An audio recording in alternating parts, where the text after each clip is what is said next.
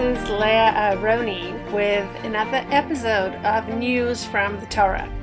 Today is the 19th day of the Hebrew month of Iyar, May 10th, 2023, and this week we're reading the Torah portion of Behar. Now, literally, as I am recording this episode, the Islamic Juhad out of Gaza is shelling Jewish cities from Sderot to Ashkelon to Ashdod to Bnei Brak and as far north as Tel Aviv. Workers in the Tel Aviv Azrieli Towers, probably the symbol of Israel's business center, are huddling in staircases trying to keep safe as the jihad is shelling millions of Israelis. Now, this wave of violence started yesterday after, thankfully, the IDF surgically struck a building in Gaza, killing 3 heads of the Islamic Juhad, people who are responsible for the slaughter of Tali Chatuel and her 4 little children, her 4 little daughters, as well as her unborn baby 19 years ago. 19 years ago, Tali, with her children, was traveling from Gush Katif to her family, and she was gunned down together with the 4 little girls by jihad terrorists. And yesterday, 19 years later, the people responsible for the death of these 5 Jewish souls, actually 6 Jewish souls, finally found justice and were killed. But I'm sure that if you're listening to the news around the world, and if you heard about this attack, what you heard about were the lives of next door neighbors. A Palestinian doctor, head of a hospital, his wife and son, and the damage to human life that is caused by the IDF. Of course, this is not true. The IDF is extremely precise and careful in its targets, in choosing its targets, in striking its targets, in preventing so-called collateral damage, in preserving the lives of innocent civilians. And having said that, this week's Torah portion is actually a window into how we perceive community responsibility. We have a Jewish concept of oy l'rasha, oy l'shchino, and tov l'tzadik, tov l'shchino. The evil person is going to find strife in life, and so will his neighbor. A good person will find pleasure and goodness in life, and so will his neighbor. We in Judaism believe in communal responsibilities, for better and for worse. We do not believe in individualism, where each person is on his or her own and has no responsibility for what goes on next to him or her.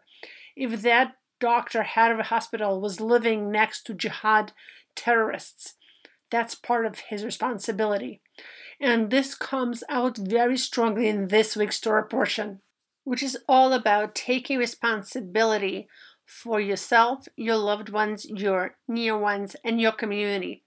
We do not believe that each person stands on his or her own, and we certainly don't believe in collective punishment. We do believe that people, nations, chart a course for themselves, and then once a whole nation charts a course for itself, that nation pays a price as a whole. Yes, each separate individual may or may not support the policy of that nation, but nations have a life of their own, they have paths of their own, they make decisions together, and they bear responsibility together. And so when the people of Gaza continue to support the Hamas leadership that has been lording over it for the past 15, actually 20, almost 20 years now, and when most Palestinian children are taught to hate Jews, when Palestinians are taught and are teaching their children to hate Jews, when the majority of Palestinians support terrorism against Jews. Nobody in Gaza can claim to be an innocent bystander. And the same happens for the good. In this week's Torah portion, we are actually learning about the life of the Jewish people in the land of Israel. On Mount Sinai, God tells the Jewish people, when you walk into the land of Israel, this is what your life is going to look like. There is no point in Mount Sinai. There is no point in giving the Jewish people the Torah if it doesn't lead you to the land of Israel. The whole point of the Torah is to lead you to the land of Israel, and this is why on Mount Sinai, God charts the course for the Jewish people of what's going to happen when you come to the land of Israel. Standing on Mount Sinai, Moshe is looking at the land of Israel. This is where all roads lead. You cannot live a full-bodied Jewish lifestyle outside of the land of Israel. And when we come into the land of Israel, our connection to the physical land is the first thing that is being accentuated by the Torah. The laws of Shemitah, of sabbatical year, of working the land for 6 years and letting it rest for the 7th, of making sure that we take good care of this land so that it continues to take good care of us, is the starting point. And then the Jubilee year. After 7 cycles of 7 sabbatical years, we have the Jubilee year. And then the Torah goes off onto a very interesting tangent. And it talks about people who come into all kinds of difficult situations.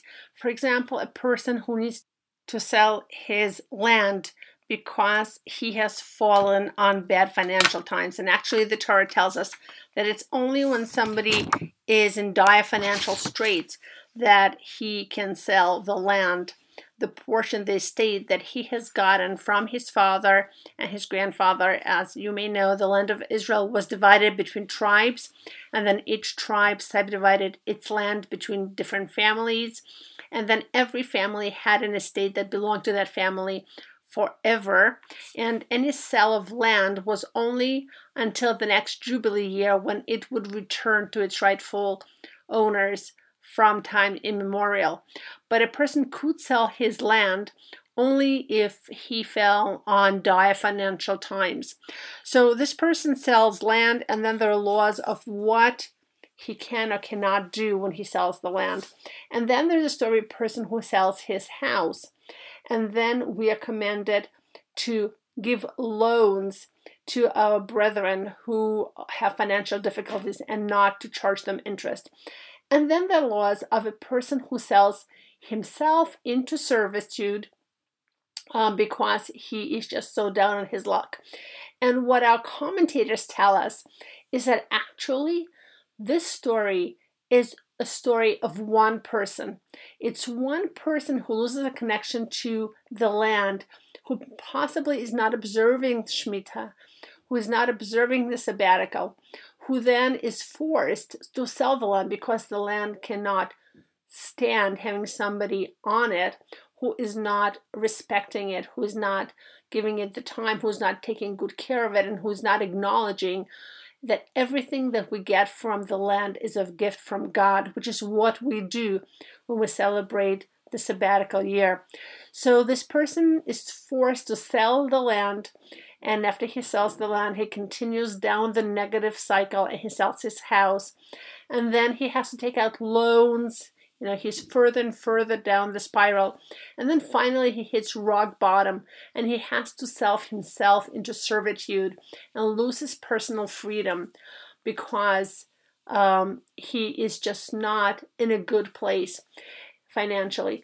But what the Torah tells us is this financial downfall is a reflection of a spiritual downfall. Now, I want to make it very clear that I'm not saying that people who are poor, people who are losing their money are somehow spiritually deficient. This is not what I'm saying, but this is a point from the Torah, that the Torah in this particular parsha gives us this negative financial spiral as an example of also a spiritual spiral. And how do we know that? The people who are listed as the ones charged with buying this person out of servitude start with this person's brother. In Judaism, we believe that charity starts at home, and your greatest responsibility is to the people who are closest to you. So the person's brother is responsible for buying him out of servitude. And actually, the last option that is presented by the Torah is that this person buys himself out of servitude. So that's very interesting. The two questions. First of all, why isn't the person listed first? You would think that he's responsible for his own freedom, and he should be the first, most responsible person for pulling himself out.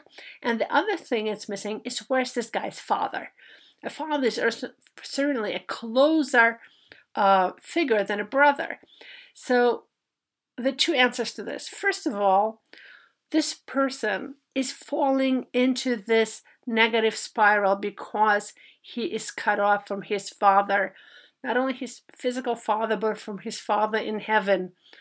And so this downward spiral is a representation of a personal spiral where a person loses his assets, loses his home, loses his financial stability, and then finally loses his personal freedom.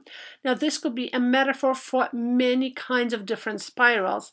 Spirals in relationships, spirals in substance abuse, spirals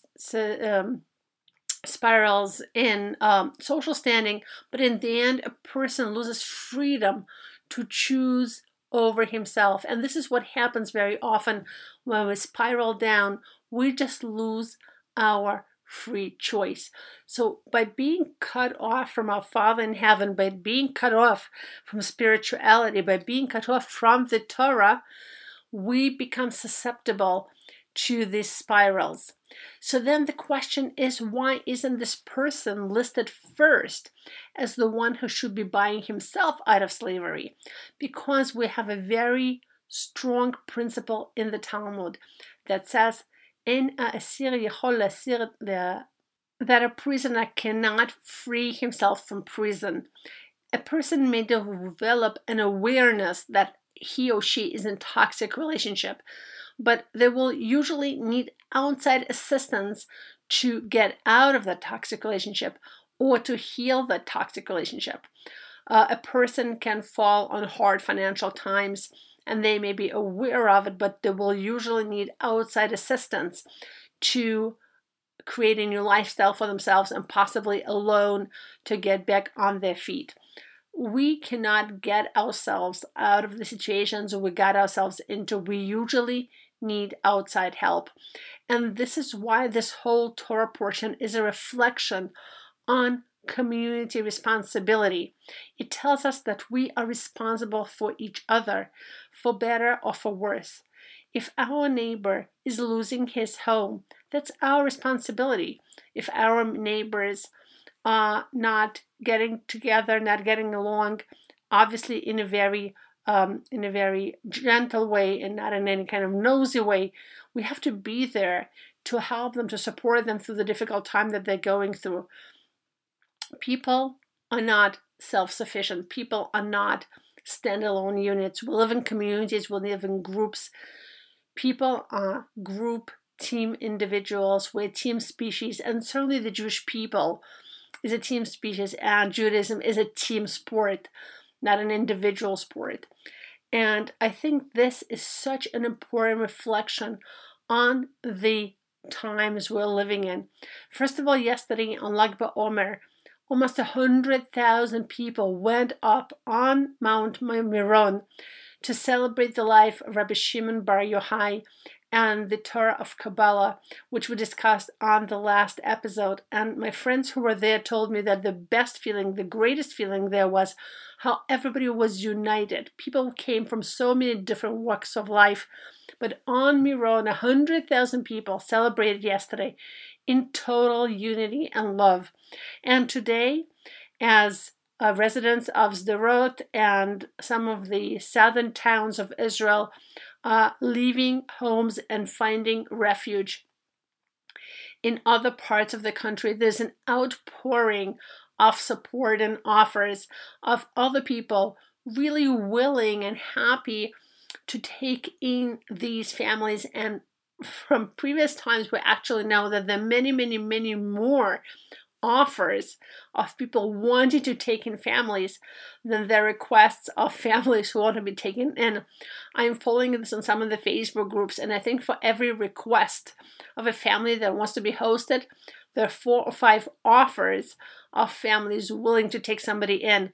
And this is such a beautiful thing. I posted today for newly arriving Russian-speaking families who live in southern Israel that there is this option of leaving their town that is being shelled and going to another part of the country to be hosted by a different family. And then as I was writing this ad for people to sign up, I had to remind myself to explain that this is the dumb thing in Israel, that people really leave their home and go to stay by strangers, and it's a dumb thing, and nobody in Israel bats an eyelash. It happens almost every year, unfortunately. So this community responsibility plays both ways. And I think it is so significant that this additional round of fighting with Gaza terrorists is happening on Parshat Behar, on the Parsha when God tells the Jewish people, look at the land of Israel, this is where you're going, and this is what your life is going to look like. This land belongs to you. And here from Har Sinai, from Mount Sinai, as I'm giving down the Torah, my will to the word, I'm telling you that you have a bond with the land of Israel. And no matter how much the terrorists in Gaza or in Ramallah or in Iran or in Syria want to cut us out of this land, no matter how much they think that one day they will push us into the sea, it will not happen, because we have a promise from God that this land will belong to the people of Israel, with a detailed description of how the Jewish people will implement their right to the land of Israel in the land of Israel. This is actually what this entire Torah portion is about. And the other thing we learn in this Torah portion is that there is community responsibility, that we Jews are responsible for each other. We have to look out for each other in difficult situations like today, but also that our enemies are also responsible, and they bear community responsibility for the actions that they perpetuate.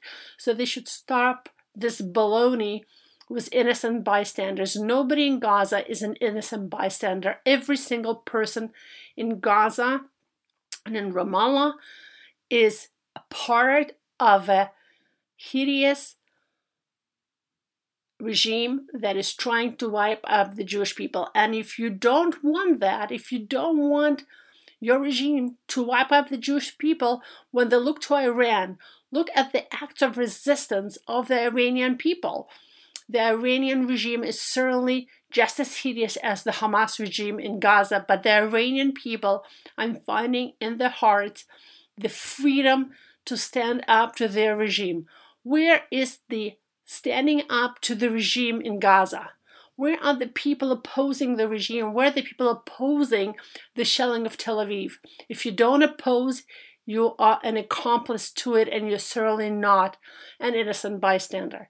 And so with this, I ask each and every one of you to take a few moments after this show to pray for the safety and well-being of Israeli citizens throughout Israel, in Sderot and in Tel Aviv.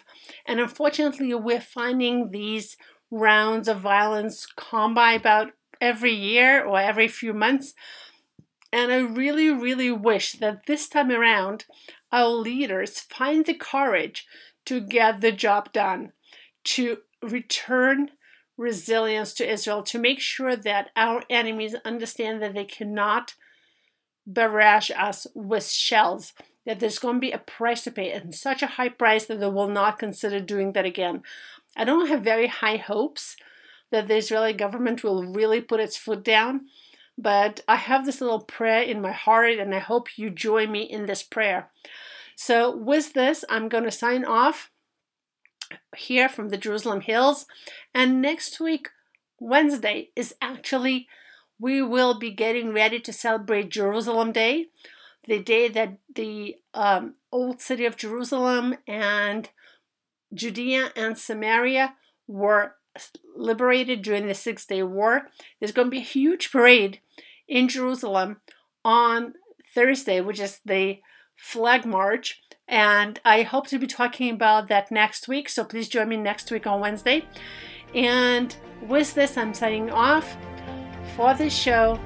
It was a pleasure having you with me, Leah Roney, with news from the Torah. Bye-bye.